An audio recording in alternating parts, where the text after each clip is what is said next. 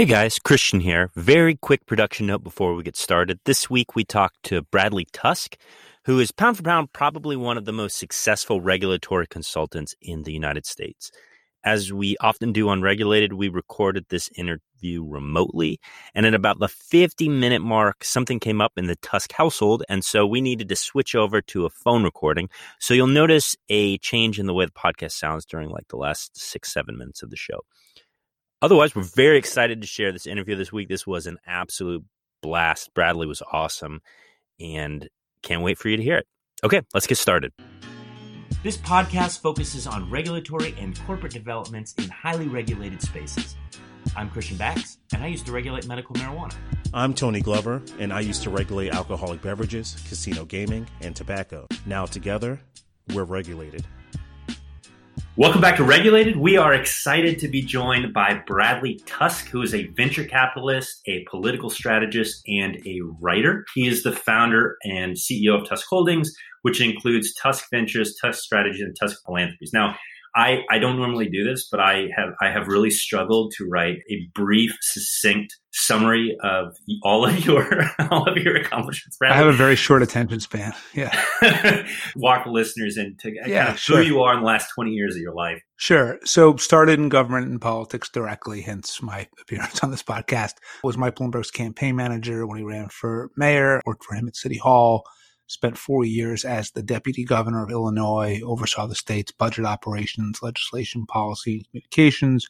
Spent a couple of years on Capitol Hill as Chuck Schumer's communications director, which is widely known as the worst job in all of Washington. Actually, now I guess being Trump's press secretary is the second worst job. Started my first company a decade ago, consulting firm that runs big campaigns that are really hard around the country. So you're Walmart and you're trying to build stores in 5 major urban downtowns, and you've got union opposition and zoning issues and community issues. We figured that all out. Pivoted into tech in early 2011. A buddy of mine called and said, hey, there's a guy with a small transportation startup. He's having some regulatory problems. Would you mind talking to him? And I became Uber's first political advisor that day. And then I got really lucky when Travis calls me back and says, listen, I can't afford your fee. Would you take equity? And I didn't know what equity meant, but for some reason I said yes. And then spent the next few years just kicking the shit out of the taxi industry all over the U.S. to legalize ride sharing. And then from there, created a venture capital fund where we invest in startups in regulated industries, seed and Series A. So pretty early stage. We are investing out of our second fund and just started raising our third fund right now. And thanks to Uber, I now have my own family foundation. So I am running a couple of different efforts around the country. One is to create mobile voting so that people can vote in elections on their phones. And we have now funded 12 different elections around the country on that. Also fund campaigns to create universal school breakfast in states. And we've passed bills in 11 states. Around 2 million kids now have access to school breakfast. I host a podcast myself called Firewall. It's about tech and politics. You can find it on any major podcast provider. I wrote a column for Fast Company about tech and politics. Wrote a book last year called The Fixer. I've been going back and forth about making it a TV show, which would be fun, but has been an incredibly slow and frustrating process so far. Yeah, live in New York, 2 kids, and spend the rest of my time worrying about the Mets. I'll start with, I think, the funniest comment from that introduction, which was how you phrased the comms director for Senator Schumer as the worst job in Washington. Describe that dynamic, because the way you describe it in your book is he is a man who loves the spotlight a great deal, and you were in charge of directing that spotlight to him. You know, there's this joke in Washington that the most dangerous place to be in D.C. is between Chuck Schumer and a TV camera, and that's very much the case. Chuck, in many ways, is like your quintessential politician, that his good qualities are really good and his bad qualities are really bad, and they're kind of both on steroids all the time. So on the good side, he is unbelievably smart. Just ask him and he'll tell you so. He's honest. I don't think he's ever really been involved in any sort of corruption issue in his 40-ish years of politics. And he's not inherently a bad person by any means. He also desperately gets all of his self-worth and self-validation from holding office, and from getting media attention. And he wakes up in the morning, and if his name is in the paper a lot, he's happy. And if it's not, he's unhappy. And how he feels about his entire life is basically dictated by how much press he gets. So if you are his comms director, you are not just responsible for his reputation or his image or for providing information to reporters. You're responsible for his happiness. And so on one hand, it's, I remember I worked for him for couple of months in, I kind of figured that out, and it was kind of a light bulb went off. And on one hand, it's horrible, right? Because you are working literally 24/7 because he's calling you starting at 5 a.m. and all through the night and everything else because you are basically representing the one thing he cares about. And then on the flip side, it's kind of great because you're the most powerful person in the office by far because whatever nonsense you come up with, they have to go try to do it. So like Chuck would have, he's famous for the Sunday press conference where every Sunday, because the competition is minimal, he has a press conference announcing something. But the problem is senators don't really do anything, right? Like once in a while, they're really important, and then 99.9% of the time, they're useless. But he needed that attention all the time. And so I would just have to make up ridiculous shit like, investigating the high price of breakfast cereal or windshield wiper fluid or whatever it was. But then, you would say, you couldn't just say, oh, I don't like this. You have to say, we're calling on the AG for an investigation or we're introducing legislation, some sort of governmental action to make it relevant. And it was so besides the point that I literally had a Post-it note on my computer screen that said, remember to send the letter, because we would constantly send letters to companies complaining about things.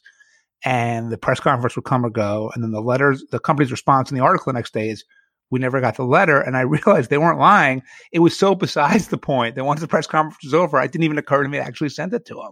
And so it was a crazy job. I did it for 2 years. A year into it, 9/11 happened. So at least for about a 6-month period, it did feel very meaningful. And I thought Chuck performed really well during 9/11. And then after 2 years, there's kind of a make or break point with Chuck, which either you're going to spend the rest of your career with him, which some people do, or you're going to escape with your sanity, which I sort of did.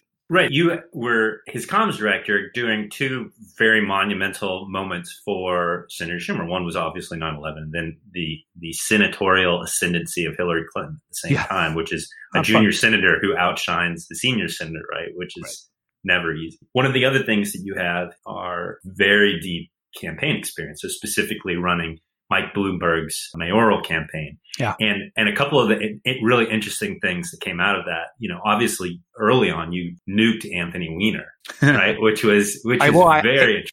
Anthony's a Chuck guy, so I knew exactly what we were getting into here. And so the stuff that you did, basic premise was like this guy, if he makes it in, is potentially dangerous because he's going to start with 45% of the vote. And he's just so audacious and also, frankly, very interesting and engaging. Yeah, and hardworking and aggressive and talented. I mean, he has clear mental sanity, stability issues, but yeah, he's a talented politician. Right. And I mean, and at the time though, right, you're sending door knockers out really early, but not necessarily across canvassing the whole, all of Manhattan. You're canvassing like his neighborhood and his mom's neighborhood. Yeah, I mean, basically that campaign for Mike in 2009 was really two campaigns in one. So the three. The first was we had to change the law to allow Mike to run for a third term in the first place. And so when I finished up in Illinois, I guess I left this out of my bio because it was so not that interesting, but I had this idea about privatizing state lotteries and spent about 2 years on Wall Street trying to build a business around it. In fact, given that you're sitting in Tallahassee, spent a lot of time in Tallahassee working on the Florida lottery, among others. Lehman Brothers was the place in my infinite wisdom where I chosen to work, and people might have recalled they filed for bankruptcy and took down the global economy with them. And I get a call later that day from Mike saying, "What are you doing?" And I said, "I think he's like, "Yeah, I got an idea." And the next thing I know, I'm running a campaign to change the law so we can run for a third term. That succeeds. Now we're looking at the race, but you got to understand, if you're not the Democrat in New York City, winning is like a fluke, right? So Mike won in 2001 because 9/11 happened. The Democratic challenger just imploded in ways that were just spectacular. And because Mike seemed really competent, it was just enough for the voters to say, yeah, let's give this guy a chance. And then he got reelected, in part based on being competent. When Giuliani won in 93, only because crime was at a record high. These days, we get maybe 400 murders a year in New York. That period, we're getting 2,500 murders, right? So people were terrified. So normally, if you're not the Democratic candidate, you can't win. For example, we have a mayor's race here next year, and the only thing anyone's talking about in regards to it is the primary because the general is considered a non-issue. So Mike was at best eligible for, say, 55% of the total vote because 45% is going to go to the Democratic nominee. If it were you or me, we would walk in with 45%. So that means you have to get 50.1 out of the remaining 55. So it's like 90% of that vote. So your opponent really mattered a lot because if someone really talented ran against you, picked up another 5%, they're in. And it was a tough moment. Changing term limits was unpopular, and so we lost a lot of support for that. Mike was a billionaire during the financial crisis, and on one hand, people felt that was helpful because he knew what to do. But on the other hand, that was just resentment of billionaires. Obama had just won, so there was all this energy around Democrats. And so we knew that the race was going to be really, really close. And the best thing we could do to win was to pick our opponent. And the guy that scared me the most, as you said, was Anthony Weiner. This is obviously before all the Twitter scandals and everything else. He's just this incredibly aggressive, hardworking, creative congressman from Queens and Brooklyn. A lot of energy. And my fear was basically that African-American Latino voters, whether our opponent was black, white, or Latino, would still by and large pick the Democratic nominee, whoever it was. But I felt Anthony would be much more competitive with us for white ethnic voters, so Jews, Italians, Irish in New York. Again, if he had just got a little bit of it, it probably would have been enough to win the election. And so the first kind of campaign there was to knock him out of the race, and we just fuck with him relentlessly. So I'm supposed to put in a plug for my book, I assume. So I wrote a book called The Fixer, where there's a chapter on this. It's pretty entertaining, I think. We, long before our real canvass started, we canvassed two neighborhoods in New York, his neighborhood and his parents' neighborhood. And we would just, so everyone that they knew constantly said, wow, Bloomberg's already knocking on my door. We did so much oppo on this guy, and he would play hockey every Tuesday night at a place called Chelsea Piers in Manhattan. And, a lot of us in the Bloomberg campaign had worked in Congress at one point or another. So we kind of understood that House votes are very unpredictable. And if you're always in New York on a Tuesday night, invariably you're going to miss some vote at some point. It might be the most minor procedural thing ever, but you're not doing your job. And so every Tuesday night we hit a photographer in the stands at Chelsea Piers. And then one night a vote came up. He wasn't there. We got a great photo of it. He actually had Weiner on the back of his jersey. So he was the goalie. So we had a big photo of Weiner, gave us the New York Post. And the front page the next day was puck off. Weiner skips votes to play hockey. I drove him nuts. And we just kept doing things like that until he eventually realized that if he ran, we were going to so brutalize him that, he might have won, but if he lost, his career was going to be over. Turned out he blew up his own career anyway. He didn't need our help in doing that. But yeah, it was very fun. And then we ended up with an opponent who was a really nice man named Bill Thompson, who just wasn't that aggressive. And the race went the way exactly we thought it was. And Thompson got the 45% you would have expected. I loved the piece in the book about the geotagging. Back when geotagging was still kind of this novel concept, it's basically you made it so that every time he accessed the internet, you would have ads basically scrolling across the top of your screen. That it was every time you turned on the internet, basically, he saw his opponent staring. We bought every ad we could, certain zip codes. I mean, it's gotten a lot more sophisticated now, obviously, but so wherever he was going online, there we were. And that was the point, was just to be omnipresent all the time, everywhere, and scare him out of the race. Did you ever feel bad? Like just completely he's an bombing asshole. This guy? He's a total asshole. In fact, look at it this way. So being a congressman 99 times out of 100 is like a meaningless job, right? Nothing ever passes. They're voting on nonsense. They have no administrative responsibilities that are meaningful. Right. If we didn't do that to him, the whole scandal would have happened at Gracie Mansion as mayor. Being mayor of New York City is a really important job, right? You're running the most important city, I would argue, in the world. And it would have been a calamity for the city to have their mayor involved in this crazy sex scandal. And instead of it mattering, part of the reason the whole thing was sort of fun, I think, was because, he's in this job where it doesn't really matter anyway. He's kind of famous without being important. So I think we saved New York City from that. Speaking of controversial people in politics, the last thing I wanted to touch on was your policy experience, which was in Illinois, working for the ill-fated governor, Rod Blagojevich. Yep, 4 long years. Yeah. Educate the listener as to what your job was, because it's actually more meaningful than the title would suggest. Rod in some ways had this both totally crazy and yet, if you think about it, totally rational view, which is that the job of running for office and the job of holding office are two totally different jobs. And he is an amazing politician, best retail political skills I've ever seen. He can go to black church, sing gospel, bring the place down. He can go to a parade and literally crowd surf.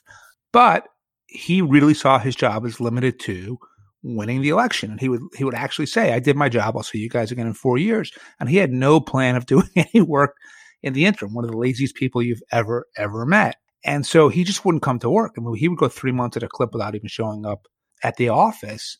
In some places, there's multiple deputy governors, deputy mayors, whatever it is. It was just me. So you're 30 when this is happening. Yeah. I'm working at City Hall for Mike. Phone rings, and a guy that I'd worked in the Schumer's office, who had been Blagojevich's AA, which is the chief of staff in the House, said, "Hey, do you want to be the deputy governor of Illinois?" And I said, "Like, what's a deputy governor, and why are you calling me?"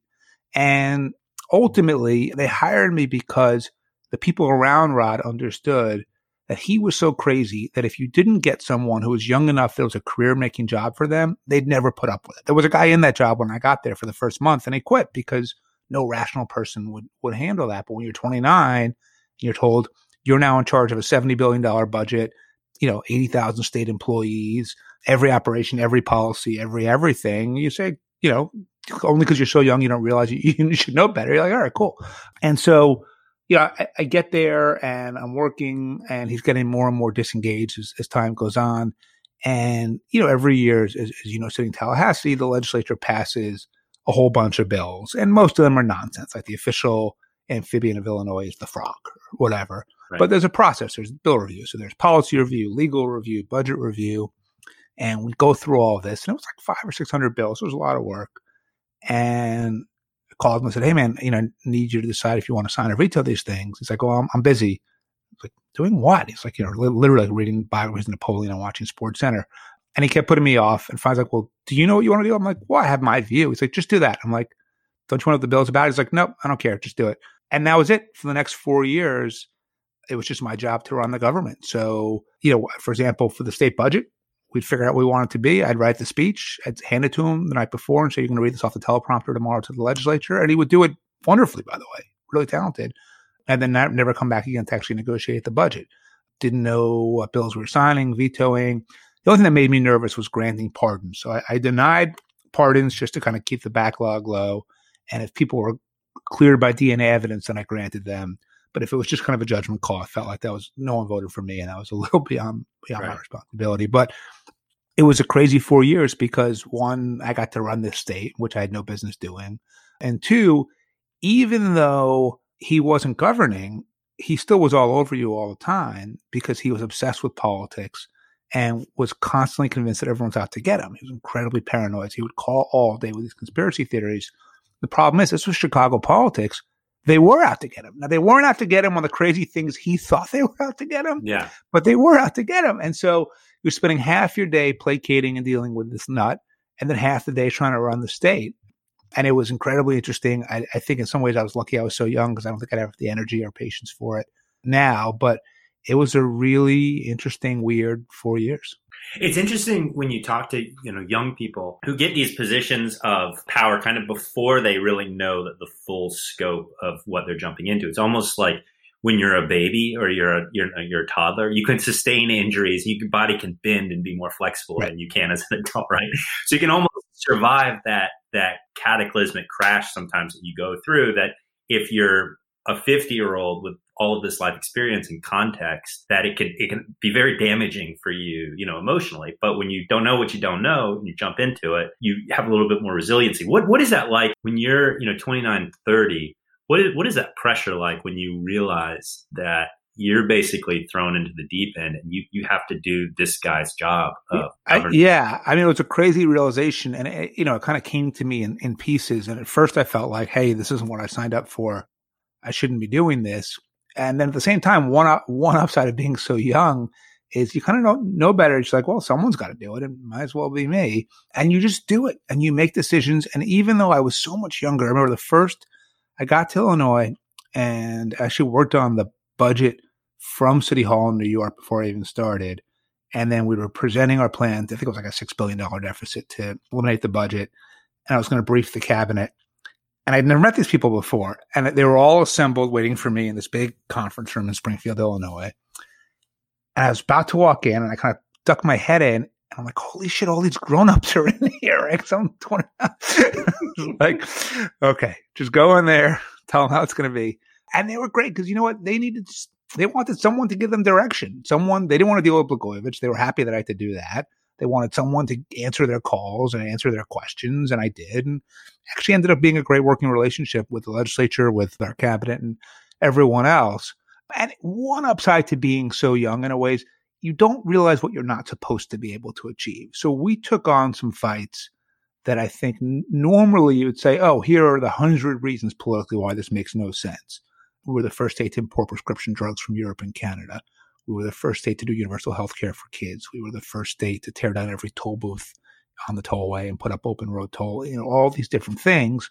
And one of the reasons we did it was it didn't really occur to me that you couldn't do it because I was so young that I didn't know better. I hadn't kind of been beat down enough by politics to be fearful. And look, we failed at lots of things too, but we probably accomplished more than we should have, in part because the hubris of youth was helpful that way.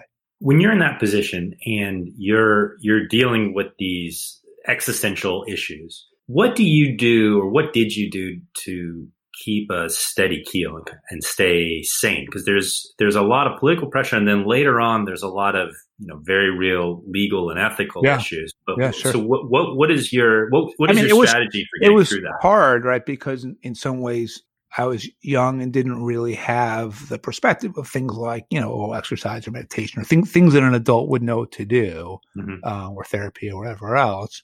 But, my wife and I were, we kind of enjoy Chicago and do stuff there. We didn't have our daughter till the very end of that term, but it was frustrating. And I was working way too much, pretty much 7 days a week, all day, every day, and into the night. And I don't think I balanced it well at all.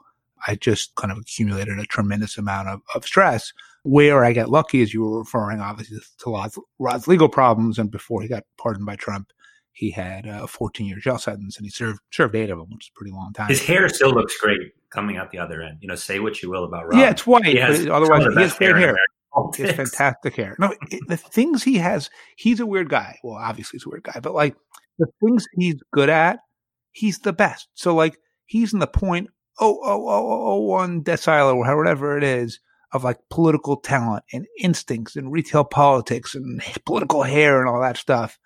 And then in human functioning in every other way, the bottom decile of all of it. But the things he's good at, he's really, really good at. But we had, there were a few things that I didn't have in my portfolio when I was deputy governor: contracts, procurement, and patronage. And at the time, Rahm Emanuel was a congressman from Chicago. And I guess Rahm had asked Rod for $2 million in state money for an athletic facility in Rahm's district. And Rod said, yes, kind of pretty normal, basic politics. And the money, I guess, wasn't funded. And Rahm calls me one day in a very Rahm Emanuel, fuck you, this, fuck you. He curses 5 times, hangs up on you, calls back, curses again, hangs up on you. It was almost like watching the show Entourage, which is based on his brother. He said, Rod promised me this money and I haven't gotten it. I said, okay, let me check into it. I'll call you back. And I was on the phone with Rod that night and I said, hey, by the way, Rahm called me. He's really upset. Should I just kind of because it wasn't one of the things I dealt with. We just get it taken care of. It's like, no, what do you mean? He said Ari. So Ari Emanuel is Rahm's brother and the chairman of Endeavor. So he's the biggest person in Hollywood.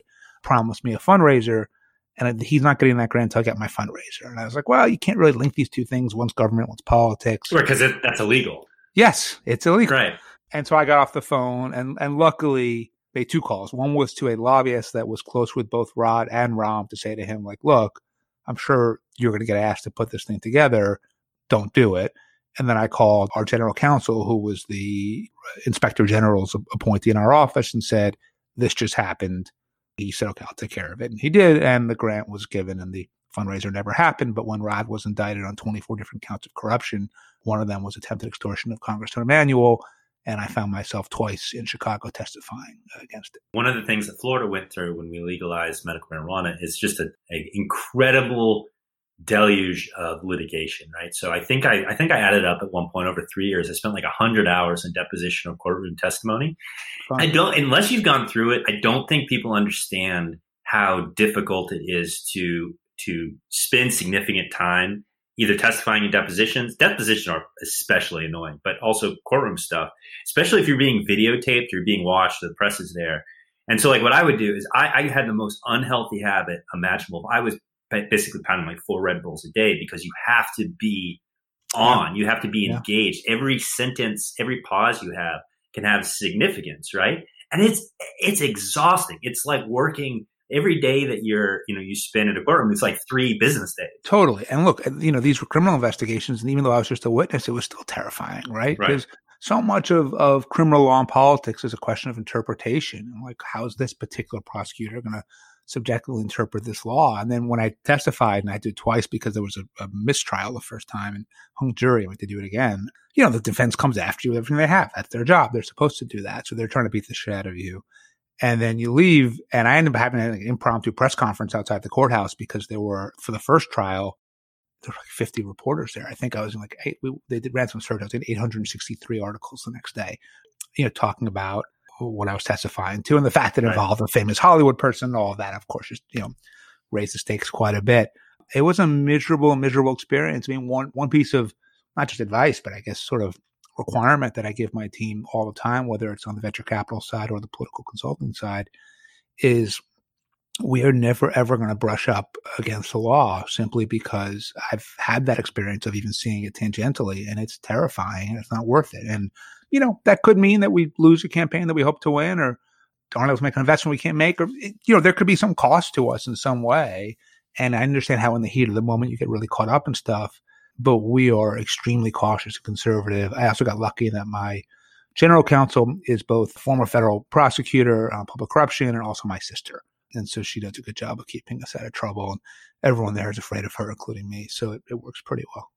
And it's ironic that you say that, which is that the kind of Tusk mantra now is you do not get anywhere close to criminal violations or into legal violations, right? But your job now is basically you help startups come right up against what the regulatory restrictions are. Mm-hmm. And then sometimes actually part of that calculus is deciding when to ask for forgiveness and when to ask for, whether not to dive right in or go by the mantra, it's easier to ask for forgiveness. For sure. So, I mean, I find that it kind of cuts into one of two areas. Either we're investing in a startup where they're tweaking an existing model, like Uber is a good example of this. Travis didn't invent the notion of paying someone to take you from point A to point B. That's been going on for thousands of years. Mm-hmm. He just came up with an app that kind of made it more convenient. And the law didn't quite cover what we were doing because we were using new technology that obviously the regulators hadn't heard of yet. And it was basically a fight with the taxi industry over market share. And they wanted to put us out of business mm-hmm. before we ever got going. And we were able to resist that and overcome it and, stay in business.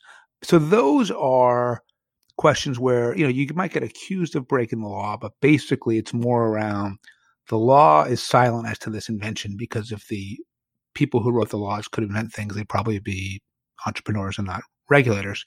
And so it's a question of interpretation, and the kinds of things that you have to ask yourself is one, is what I'm doing clearly legal or illegal or in between? The answer is usually in between. If it's clearly illegal, you don't do it. Two, if someone disagrees with that, what kind of problem am I looking at, right? So when it was Uber or Bird and it's like a car or a scooter isn't getting impounded, okay, no big deal. But in the cryptocurrency world, if you're issuing an initial coin offering that the SEC deems to be in violation, you could be looking at 5 to 7 years in jail, right? So there are things where you say, okay, the cost here is relatively low, so it's worth pushing this thing forward and trying to get to a resolution. And there are times you just say, hey, I'm not going to do it. I'm an investor in a scooter company called Bird. And if you look at how we kind of rolled Bird out around the country, in markets where electric scooters were either allowed or not explicitly prohibited, we just entered. We didn't ask anyone for permission, pissed off the regulators who felt like we needed their approval first. But we knew that asking for approval just meant that it may or may not happen. And if we came in and people liked the product, they would fight for it, which is exactly what happened. But there were some markets like New York and Chicago where it just clearly was illegal. And we didn't enter until we were able to pass legislation changing the law. So, these things are very, very based on kind of context of not just the startup and the issue, but even the jurisdiction you're in. One of the things I'd like to do is transition into a piece that you recently wrote for TechCrunch about COVID-19 and the impact and regulation. And now we're in this sea change, right? Where what the U.S. startups and what the regulatory entities across the country look like and how they behave has completely changed over the last 60 days. And so one of the things that you wrote about in your TechCrunch article, which is called When Regulation Presents a Rare Opportunity, is that the paradigm for what regulators and what elected officials basically want and what their priorities are have changed because this COVID-19 has drastically affected their bottom line, the amount of money that's actually coming into state coffers. So can you talk a little bit about what you think the stimulus and the response has been at the state? Yeah. So, it's really interesting because just about a year ago, you may remember that Amazon wanted to put their second headquarters in New York City and they were rejected. That the kind of very publicly, very embarrassing. Now, Amazon committed massive political malpractice and how badly they did their job. But even putting that aside, people like AOC, and it was in the district right next to hers, were able to take a very, very progressive bend towards it and stop it from happening. And so it was seen as a victory, right? Can you imagine now where we're looking at 900,000 lost jobs in New York City if someone would offer us that? We would. Do you think voters remember that? Do you think that play is going to have an impact on some of the progressives that tried to take it down? Probably not, because here's the problem. Voters who, if your average person is a voter, they may remember it, but in a typical primary, so like if you take the city council seat in Long Island City, Queens, which was the neighborhood where the jobs would have been, turnout in that primary was 12,000 voters. So in a city of 8.6 million people. So those 12,000 voters, as Councilman Brammer knew, are as left-wing and progressive as anti-Amazon as you can be. State Senate primary, it was like 21,000 voters. So the politicians in those districts read the constituents exactly right, but they weren't worried about what the district as a whole thought. They were worried about what that handful of people who actually bother to vote in their primaries think. And I believe that's how every legislator in every body in America, every city, state, county, Congress, all vote, which is if turnout is typically somewhere between 10 and 20%, they know who that 10 to 20% is. They make sure they do nothing to piss off that 10 to 20%. They make sure that any entity that has the power to move votes or money in their low turnout primary isn't angry at them. And that's how they stay in office. They protect their political self-interest. So the politicians in New York who are anti-Amazon were just doing it to protect their own political self-interest. And I think they read the electorate of those who actually vote properly. But either way, we now have this situation where jobs that we would be desperate to have today, we rejected just a year ago. And I think the balance of power between kind of anti-tech progressives and kind of pro-tech business people has shifted quite a bit. So if you think about the presidential campaign, Elizabeth Warren made issues like antitrust and privacy against Amazon and Facebook and Google and Apple a really big part of her campaign and got a lot of traction for it. And I would argue those are luxury issues, right? In the sense that I don't even necessarily disagree with her on them, but when times are really good, people worry about things like internet privacy or monopolistic power and things like that. And then when times are bad, they worry about paying the rent. They worry about putting food on the table. They worry about not getting mugged. Their perspective changes completely. And so I think a lot of the momentum that the far left had politically has evaporated simply because those types of concerns are not top of mind anymore. So if you think about it, the day the Sanders candidacy really ended was the day that the country started taking COVID seriously. He might have waited a few weeks to actually drop out officially. But as soon as, right around Super Tuesday, people are like, holy shit, this thing seems real. That was right when they're like, this guy can't be our president. This is a joke, right? If we want to make a statement about socialism or, Medicare for all, whatever it is, and Sanders is fine. We don't want him running things. He can't run anything. And so I think the left is much less powerful than they were.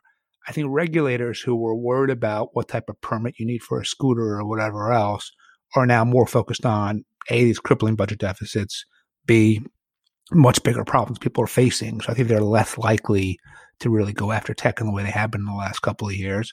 And governments are starved for revenue. In New York City, we're looking at a $10+ billion budget deficit. In New York State, we're looking at a $16 billion budget deficit. So if you are a startup or a business that has tax revenue to offer, so for example, I'm an investor, as you mentioned, in FanDuel. I believe that daily fantasy sports and sports betting will become legalized in every state in the country simply because it can generate a meaningful amount of revenue, and the political choice between raising taxes, cutting spending, or doing sports betting, all of a sudden sports betting becomes the least bad choice and therefore what people make. So I think that if you're a business and you have revenue to offer or jobs you can create, I think you have a lot more leverage than you did even a few months ago. I think that you should feel much more comfortable begging for forgiveness and asking for permission. Now, again, don't be stupid. If the thing you're begging for forgiveness for is criminal, don't do it. But if it's a question of whether or not you have the right license or permit, I think you have the ability to be a little more bold right now and interpret it a little differently. I think generally speaking, the agenda is going to shift to much more pocketbook issues and much more bread and butter issues. And as a result, a lot of the legislation that would limit drones or AI or facial recognition software or blockchain or whatever it is are not moving, really in any state legislature, let alone places like Florida or Texas, but even not really in New York or California. So I think the playing field has shifted significantly. I think that is obviously very good for tech. At the same time, whether or not tech as a whole, my portfolio companies realize this because we tell them this and then we act that way on their behalf. Whether the industry as a whole is able to recognize the shift and act on it accordingly, we'll see. But it sounds like we're going to be in the situation for, at least 2 years. Chairman Powell from the Fed said that the earliest he thought we were coming out, from what I read, was end of 2021. And I'm sure he was being optimistic. So I think the balance of power has probably shifted for a while. And what facets of tech are you particularly interested in? Yeah, well, the most obvious is telemedicine, right? So we had luckily made a bunch of telemedicine investments out of our fund before COVID hit. In fact, so many that we were worried we were making too many. And then this thing happened, like, oh, I guess it's okay. And so there's been more movement on telemedicine regulation probably in the last 2 months than there had been in the previous 5 years combined, both federally and in states, because now people really get the value proposition for it and they don't want there to be hindrances to it. So that's the most obvious one, but there's some others too. So for example, direct to consumer. So we are investors in a company called Sunday Lawn, which is an organic fertilizer company out of Boulder, Colorado. And we invested because we love the CEO. And we felt like even that niche market, the lawn business is so big that even the niche market is a really big business. But now people can't go to Lowe's or Home Depot in a lot of places. So Sunday Lawn sets a new sales record every single day because you can have it shipped to your house. And so direct to consumer is doing really well. I think there are new types of technology that would have faced really significant regulatory hurdles that can now be done a lot faster. So for example, delivery drones. It's sort of a cool idea and they had a few practice runs here or there. But now, if you want to be able to get your paper towels from Amazon and not have to worry about, whether or not the person who handed them to you has COVID, the drone doesn't have COVID. And so a lot of technology, autonomous cars, same thing. So I think there are technologies that will speed up as a result of it. Digital currencies, whether it's crypto or just digital payment stuff like Venmo or whatever it is, I think are all going to be high priorities now. Anything that reinforces distancing, safety, limits physical contact, I think all has sort of tremendous potential. And so that's where we've been putting some of our dollars lately. If changing regulation becomes easier or more straightforward, or the regulators care a little bit less, does that diminish your value proposition, or have you seen an uptick in the amount of business that you've been doing for companies? It's a good question. It's probably good for my venture capital fund and bad for my consulting firm. It's good for the fund because my job there is, with our investment team to figure out what are companies we really like, deploy capital into them, and then shepherd them through the regulatory process. And the easier it is for them, the better it is for us. It just means the product is more likely to move quickly and reach consumers. On the consulting side, obviously, and every lobbyist or public affairs person listening to this podcast well knows, other people's problems are your opportunities. And so if there are fewer regulatory hurdles, that could pose a problem. Or just look, the economy, we have fewer clients than we did a couple of months ago because there were people in industries that industry barely exists anymore. And so I haven't found COVID to be good for business on the consulting side, but from a deal flow standpoint on the fund, it's been great. What businesses do you think are dead? Let's say like movie theaters. Like I'm not sure people feel comfortable going back to movie theaters. And we've already seen, Hollywood companies looking to do more and more direct to consumer, skipping that step. So what concerns you as you look at the landscape right now? So there are things that I think are potentially, like you said, movie theaters that are potentially dead. And then there are things that are damaged for a long time, and whether they can come back from it is unclear. So obviously the entire travel and tourism industry is in significant trouble. Airlines are in desperate trouble, hotels, Airbnb, all of that. Do I think that people will resume traveling eventually? Yeah. There's, people have been traveling since the beginning of time. People like to travel. So I don't think it'll go away entirely. But it's really hurt. Things like movie theaters, like you said, where there's no real imperative to be there, and you can watch the same movie now for $20 at home, probably save some money by buying one ticket effectively instead of multiple. That's going to really be a change in consumer behavior. as someone who lives in New York City, what I worry about is even broader, which is, do offices feel the need to come back at all? So you're an investment bank, you're a hedge fund, you're a private equity fund. And that's kind of the backbone of New York City's economy. And turns out Zoom's okay. You've been working remotely and people are all over the place and it's a lot cheaper and the technology seems to work pretty well. And that's with everyone doing it on the fly before you even put real resources into figuring out the way to optimize it. Do they come back? So for New York, where we see ourselves as the global headquarters for fashion and marketing and advertising and media and finance and so many sectors, the city has suffered problems before, but every other time it suffered problems, even if it went through a few years of high crime and lowering tax base and everything else, you still have these inherent core global industries that you could rely on to help pull you out. If they physically don't come back to New York, then I'm not really sure how the city necessarily comes back from this, especially if WeWork officially goes under. WeWork is a New York company. They're actually the biggest landlord technically in New York right now. It seems hard to believe that anyone's going to want to pack themselves into a shared office space right now. And, once that happens, it seems like the New York commercial real estate market could really bottom out. And it may be a long time before the Big Apple is what it used to be. And especially, right now we have a mayor who I assume his reputation where you are is about as bad as it is here. It's just Bill de Blasio is considered one of the most inept, incompetent, lazy public officials in the country. And he has done a terrible job trying to guide the city through. So is that an opportunity then for you there, which is you take these old guard industries, or even you mentioned Airbnb, these industries that are here but are taking a substantial wound from COVID-19. I mean, it seems like there's an opportunity there for people who are savvy with navigating political and regulatory environments to basically help those companies pivot or tweak their business model in order to either take advantage or at least survive what's going on right now. Yeah, for sure. Ultimately, all this uncertainty means that there's opportunities for some industries. There are fears for others, and they may want to invest political resources to try to protect what they have. So, long term, whenever things really shake up, if you're good at politics and you're agile and you can understand things and act on them pretty quickly, it's to your advantage. It's also why our fund is doing particularly well right now, I think. But people still have to have confidence that it's worth spending money at all, and companies have to have enough revenue to be able to pay you. And so the reopening is really critical. And my hope is that the hit that at least, we're seeing, and I think other people in my industry are saying, is really because businesses actually had to shut down completely and had no revenue. And then once now they start coming back, they're either going to want to pursue opportunities or protect themselves in some way, and that'll keep business going.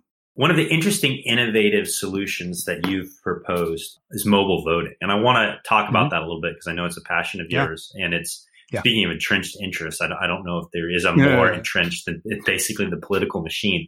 Real quick, though, before we transition into that, one of the things that I did for show prep, just in kind of learning more about some of your positions on things, is I listened to your pod, right? And I went back to, because one of my core business issues that I deal with every day is cannabis. So I looked for some of your pods that were relevant to cannabis. So I go back to 2017. And your 2017 pod is called The Future of Cannabis.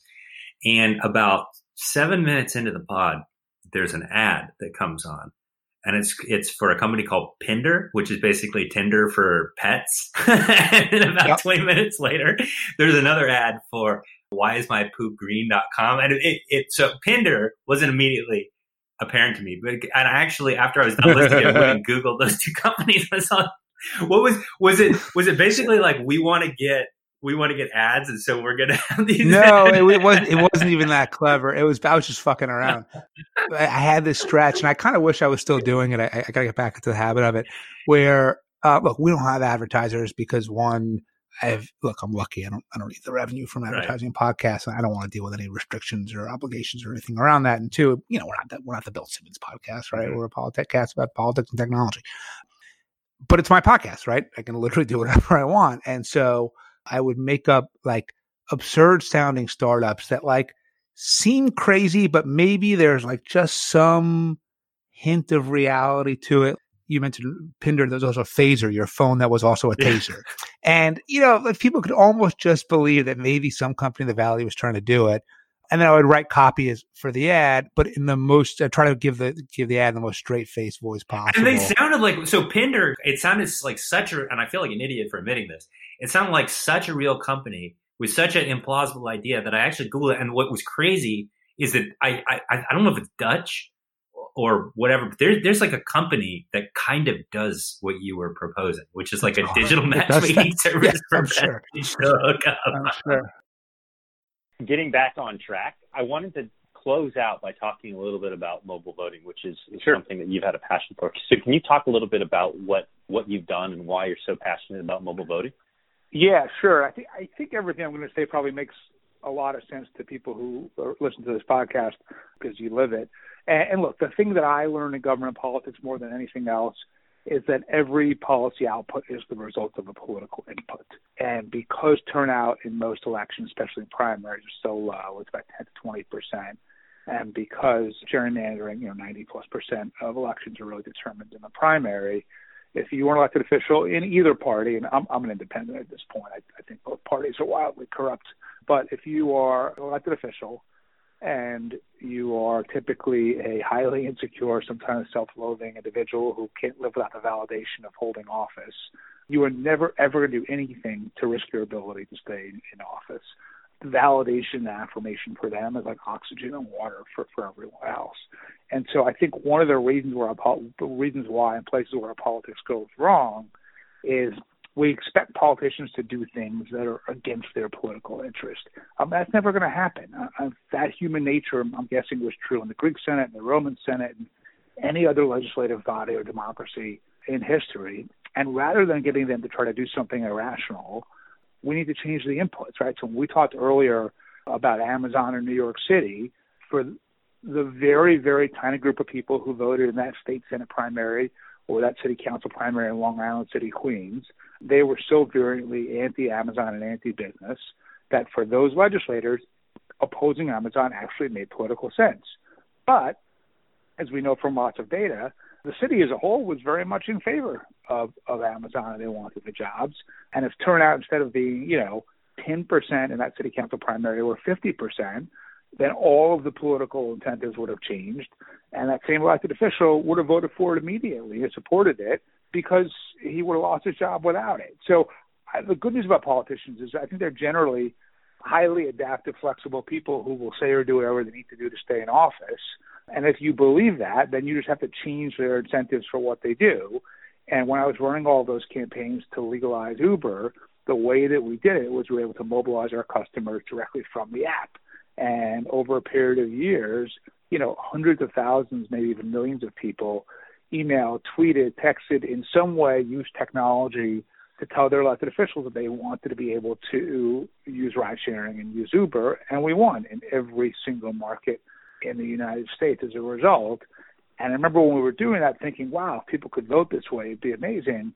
And then as both the cloud and blockchain technology both developed, all of a sudden became feasible for people to vote that way. And so out of my foundation, we have been running a mobile voting initiative where we're trying to bring mobile voting to the United States. It started in March 2018 in a West Virginia primary where deployed military from 2 counties in West Virginia were able to vote on their phones, and expanded that to, over the last 2 years, elections in Colorado, Utah, Washington, Oregon, New Jersey, and Delaware, and have now done about a dozen in total, and they have all been independently audited by the National Cybersecurity Center and all come back clean and turn on average more than doubles each election. And so it's working. So far it's been used for very small groups of people like deployed military or people with disabilities because, if you are blind or deaf, the smartphone has really likely transformed your life. And so advocates want access to be able to use that. And my hope is that we can kind of keep proving it in different jurisdictions around the U.S., county elections, municipal elections, state elections, federal elections, offer to different demographics and constituencies, and keep building enough faith and support in it and see the technology keep improving and get to a place where, maybe by 2028, this is how we all vote. To borrow a line from Always Sunny, who is this versus? What is the constituency that will fight you on this, or the entrenched interest that does not want this to happen? A few. So the initial there are people who are advocates for paper ballot only, and believe that any other type of voting is unsafe, and so they're fighting us. However, in your home state of Florida, as you may recall, paper ballot didn't work so well in the year 2000, and that ultimately got us the Iraq War. So I'm not sure, look, mobile voting may have its flaws, but it's never killed 1 million people by paper ballot. Oh my gosh! So is that on your Is that on your ad flyers that we don't want another Iraq War? Yeah, right. We never killed 1 million. At least we never killed 1 million people. So that's one group. There are computer scientists who don't really know anything about politics. They just look at it and say, oh, we think it could be hacked this way or tampered with that way. And by the way, they may be right, but they're looking at it in a vacuum saying, unless mobile voting is absolutely perfect, we shouldn't do it, when every other form of voting, paper, mail, voting machines, all have vulnerabilities, and mobile voting shouldn't be any less secure than them, but it shouldn't be held to a much higher standard either. So you get some opposition there. But then ultimately, it's going to come from all the people who currently benefit from the current system. So if you are the NRA or the NEA, right, anyone really on the left or the right, where because of low turnout primaries, you can disproportionately move money and votes in that primary and therefore dictate what a legislator does, or a mayor or senator or governor or whoever, then this would mean you would lose your power, right? And you're not going to want to see that happen. So labor unions will oppose this. Business groups will oppose this. People on the far left will oppose this. People on the far right will oppose this. And a lot of politicians who are comfortable with the current system and the status quo will oppose it simply because they don't want to take the risk of a new system. So if you take, a guy we talked about before, Chuck Schumer, Chuck is around 70 years old, has an incredibly successful career. He knows how to succeed in this system. He is terrified of AOC primarying him in 2 years. He doesn't want mobile voting because it's a devil he doesn't know. And so you're going to get a lot of opposition from kind of entrenched political interests, whether it's elected officials who are older or from, industries that don't want to lose power. But the nice thing is you can't put the genie back in the bottle, right? Once we brought Uber into a market and people started using it, there was no going back. And I think the same thing is true here. Once you vote on your phone, it is such a better way to do it, especially now that people are worried about, pandemics, that I think that they're not going to be willing to go back to the old way. And if we can kind of light that spark, I think we can ultimately make this happen. Now, out of all those arguments that you listed, what do you think the most salient argument against mobile voting would be, and how do you counteract that? It's security. I've done some polling on this because I had the same question you just did. Look, while interest groups and elected officials may oppose it no matter what because it's not in their personal interest, voters all sort of think, hey, if I could vote on my phone, that's great. And by the way, some studies show as many as 95% of American adults have a smartphone at this point, so it's basically a utility. But they want it to be safe, right? And they know about Russia and Facebook in 2016, and so they want to feel that the way that they're voting is appropriate and legal and safe. So we've got to show them that, and I think there's a few different ways to do that. One is we just have to keep proving it over and over again, right? So there were at least some people who were opposed to us when we did the first or second project, that I think now are a little less vocal by the 12th, simply because we keep proving it over and over again, and we do it 30, 40, 50 times, that, some of them will at least realize, hey, this thing might be okay after all. And I think that we need to be really rigorous. So, for example, a company called Votes did the first 9 or 10 mobile voting elections, but we had some concerns about some of their protocols. I hired a firm called TrailAbit to do a really deep penetration test of votes. They found some issues, nothing that had affected the actual elections, but still coding issues they were concerned about. And we have told election officials that until Votes fixes these, we can't continue to work with them. So I need to keep proving to people that I care about security and I take it as seriously as they do, and keep pushing the companies in the space to get better and better, and to work with other tech companies to take on issues like voting, so that people eventually say, I want to be able to vote, but I'm not on a random Tuesday going to miss work or taking my kid to school or whatever it is to do it. So you got to make it more convenient and you got to make it safe. And the hope is that we can do that. Well, you have been more than generous with your time. Very much appreciate you taking an hour out of your very busy schedule in order to talk to us. To close out, Tony and I usually do a closing segment for every pod where we do our shout out of the week. It can be any individual, entity, company, anything that's kind of catching that's top of mind for you right now. Do you have a shout out? Is it a business related thing, or is it like? It can be anything.